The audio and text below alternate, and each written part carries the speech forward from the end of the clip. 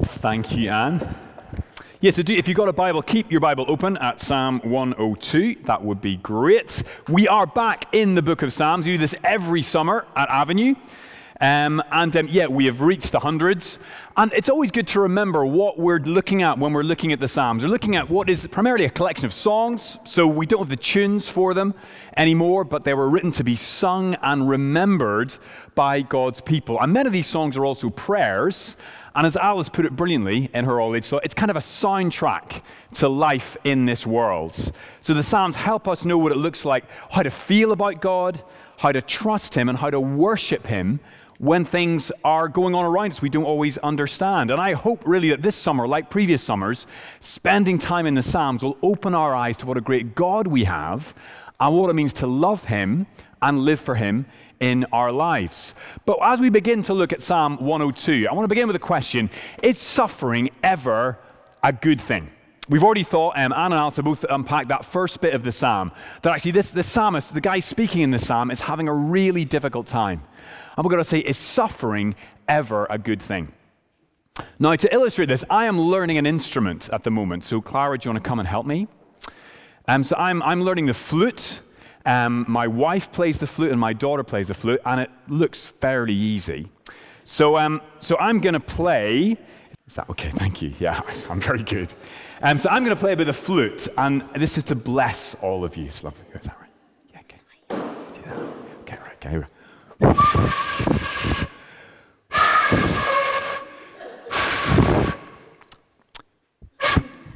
Thank you very much.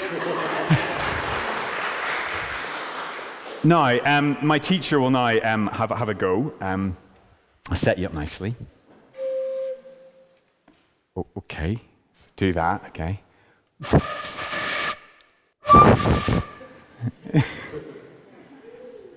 Is that... Clara, do you want to play? You play something brief. Okay, right, so it's not as easy as it looks, okay? But actually, with playing an instrument, as Clara shows us at home, it's painful at first. It's hard to begin to learn a music instrument, but after a while, it can sound really good. Do you want to play your little piece? No. Okay, this has been prepped beautifully. But Clara, if you take the flute, and a round of applause for Clara, my teacher. Beautifully prepped there. But yeah, you play an instrument, it sounds painful, but hopefully at the end, that pain is for a purpose. That suffering, as you listen to horrible music sometimes, it's growing into something that can be beautiful. In that sense, that suffering can be a good thing. Another example is exercise. Exercise is not nice. This is a photo that was taken without my consent at the church weekend away. And it's pain. I mean, if you zoomed in on my face, you would just see suffering all over my face. But I am reliably informed that suffering leads to good things, leads to being fitter and healthier and having an amazing physique like the one I have. So that is the thing. Suffering sounds like it's never going to be a good thing. But actually, there are times when we see suffering can be a good thing. And Psalm 102, the psalm we're looking at today, it's kind of a confusing psalm. We focus mainly at verses 1 to 11, which is the first half of the psalm. And really that first half is sort of all about suffering. It's about the suffering of the speaker. But then you get to the second half, the bit that Anne just read to us there from verse 12 onwards. And the second half is kind of all about salvation. It's all about how God steps in and saves His people. And we kind of go, well, how do those two things fit together? How can suffering and salvation fit together? And I think Psalm 102 really helps us to see that. So first of all, looking at that first half that we've already thought about today, the first half of the psalm reminds us that actually an amazing truth about the God of the Bible. We can talk to God when we're suffering. I even thought about saying, well, we can pray to God when we're suffering, but sometimes even prayer sounds like a very spiritual thing. Just we can talk to God when we're suffering. And just think for a minute what that means. We can talk to the God who made the universe, the God who is all-powerful, and He actually wants us and invites us to talk to Him when we're finding things difficult. I think that's just an amazing truth. The title of this psalm, again, it's a prayer of an afflicted person who has grown weak. This isn't a psalm written by someone who's winning at life. or about someone who maybe struggled once but doesn't struggle anymore, or someone who knows exactly what to do, when to do it. No, this is someone who's not sure they can keep going. This is someone who is struggling and suffering in their lives, and yet they talk to God about it. Again, as Alice pointed out, this is an example of what the Bible sometimes calls lament. And in the Psalms, there's quite a lot of Psalms of lament. And the big question, most of them, is, how long, O Lord? We sang a song about that earlier. How long is this going to happen? Basically, it's like, I don't understand. I don't know how to cope. So I turn to you.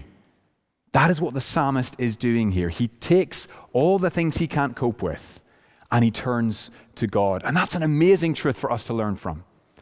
Because I think maybe we've all got friends or family members, and some people we think, yeah, they're great when things are good. I enjoy hanging out with them, having fun with them. But if I'm struggling, I don't really want to talk to that person because they seem pretty sorted and maybe they're not going to help me much. But with our other friends and family members we hope in our lives, we go, if I'm struggling, I'm going to call them. I'm going to talk to them.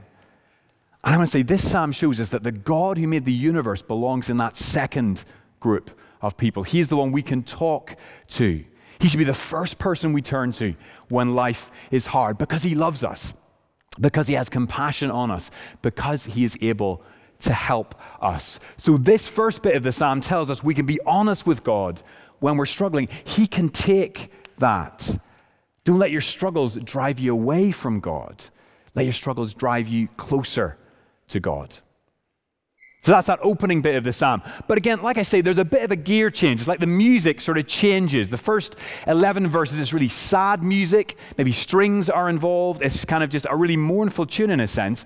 But suddenly the music changes at verse 12. And you can sort of summarize this second section of the psalm as we can be confident God will save his people. So the psalmist is saying, I'm like a desert owl, I'm on my own, I can't sleep, I can't eat. But suddenly in verse 12 he says, but you, Lord, sit enthroned forever. Your renown endures through all generations. He kind of shifts from himself to go, actually, but because of who you are, Lord, I have hope. The Lord is the everlasting God. He's the King, and he has compassion on his children. Verse 13, you will arise and have compassion on Zion. That means compassion on your people, for it's time to show favor to her. So the writer of the psalmist says, he's saying, actually, I know who the God of the Bible is. I know who the living God is. And he is a God of compassion. If you look ahead to Psalm 103, we're looking at next week, there's this great statement about God that's repeated again and again in the Bible. In verse 8 of Psalm 103, the Lord is compassionate and gracious, slow to anger, and abounding in love. That is just who our God is. The heart of God, the essence of who God is he's a God of compassion. He cares for his people. And who are his people? Well, again, it's amazing that his people aren't just the people of Israel. His people are the nations, we learn. So God wants to have compassion not just on his people, but on the nations. Verse 15, the nations will fear the name of the Lord. All the kings of the earth will revere your glory. The end of verse 22, the people and the kingdoms will assemble to worship the Lord. God says, I have compassion not just on the people of ancient Israel, I have compassion on all the nations. And who are the nations? That is basically anyone who hasn't yet trusted in God. It's amazing, actually. God will save his people, and that's not just the people who know him already. That's an amazing truth. So again, you think of who the nations are today. That's people in Ethiopia, we've been hearing about recently. That's people in Nigeria. That's people in Ukraine. That's people in Clarendon Park. That's people in Wigston, in Ayleston, in Ayers Monsell, in Oadby. There are people all over our city and all over our world who don't yet know God's compassion. And this psalmist says God is going to save his people from all the nations of the world. Anyone who humbles themselves and trusts in him. So it's a real kind of gear change. The first bit is I'm suffering, but I can talk to God when I'm suffering. The second bit is like, oh, but God is going to save his people, says the psalmist. And we're kind of sitting there going, well, how does that work? How is God going to save his people? And the last bit of the psalm helps us understand that. The last bit of the psalm tells us that God will save his people through the suffering of his son, Jesus. Now it's kind of a strange psalm in some ways, this psalm. It's kind of first part suffering, second part salvation. How do those things fit together? We're a bit baffled in some ways when we first read it. And a bit we didn't look at in verses 1 to 11. If you look back at verse 10, we learn that the speaker of the psalm is suffering, verse 10, because of your great wrath.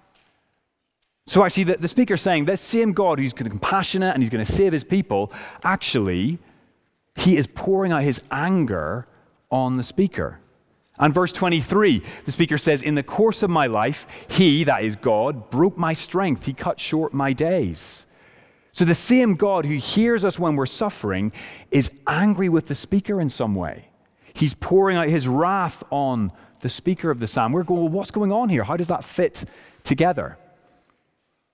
And I want to say, if we just had Psalm 102 in the Bible, we'd just be left baffled, going, don't understand this at all. But actually, the key to this is learning that the closing verses of this psalm are quoted in the New Testament, in the book of Hebrews and chapter 1. And the writer of Hebrews quotes this bit and says these verses are about the Son of God. They're about Jesus, actually. Let me read that for us. The writer of Hebrews, quoting Psalm 102, in the beginning, Lord, you laid the foundations of the earth, and the heavens are the work of your hands. They will perish, but you remain. They will all wear out like a garment. You will roll them up like a robe, like a garment they will be changed. But you remain the same, and your years will never end. So the writer of Hebrews, we've got this new word, Lord, at the beginning there. And that word Lord opens up this psalm for Christians. This is a psalm all about the coming Messiah, Jesus, and his suffering in our place.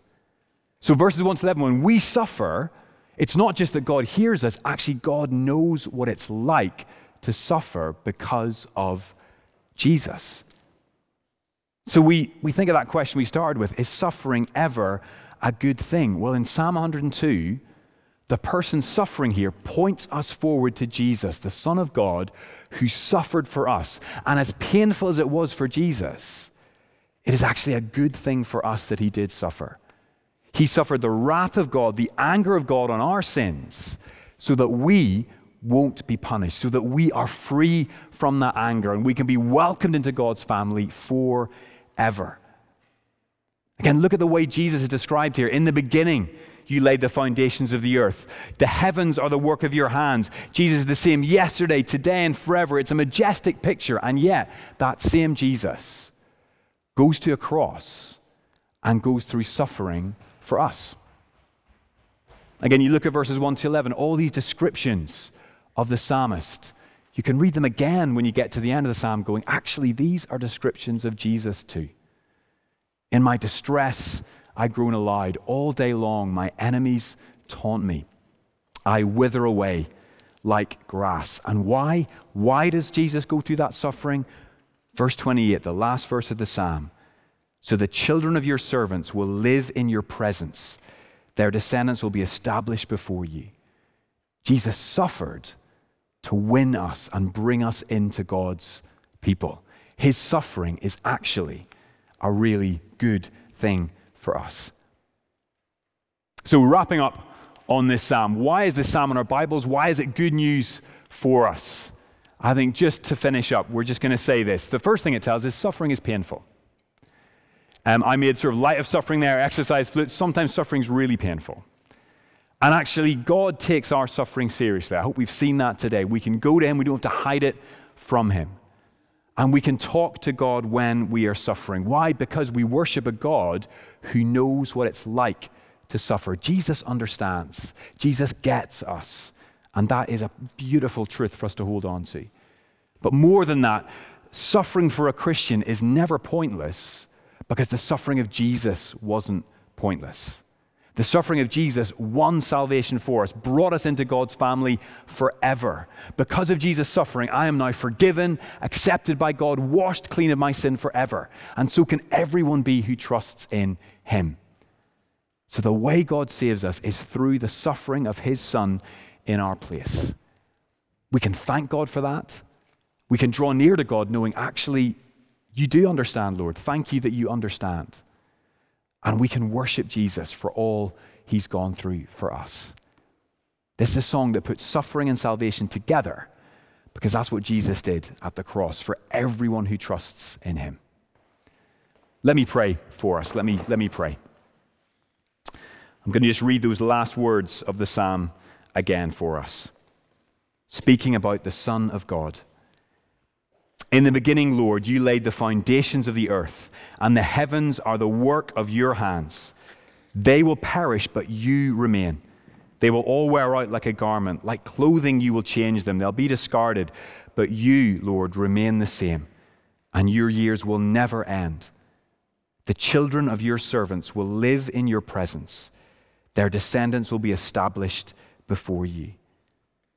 Lord God, we thank you so much that when we go through hard times as Christians, we can know that you are a God who knows what it's like to suffer.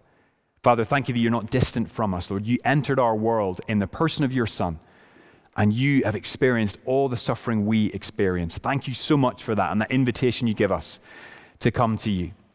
But thank you also that because of the death of your Son Jesus and his resurrection from the dead, suffering is not pointless and suffering will not have the last word. Thank you, Lord God, that you will win over sin and death, that you have won. You have defeated those things at the cross. And Lord, help us to see that whatever we're going through right now, we can trust you, we can thank you for your victory over sin and death, and we can know with confidence that if we are putting our lives in your hands, you will bring us through suffering into a glorious new creation. Thank you for this psalm, Lord. Thank you for the song it helps us sing in this world. Help us to keep singing that song in the days ahead. In Jesus' name we ask it. Amen.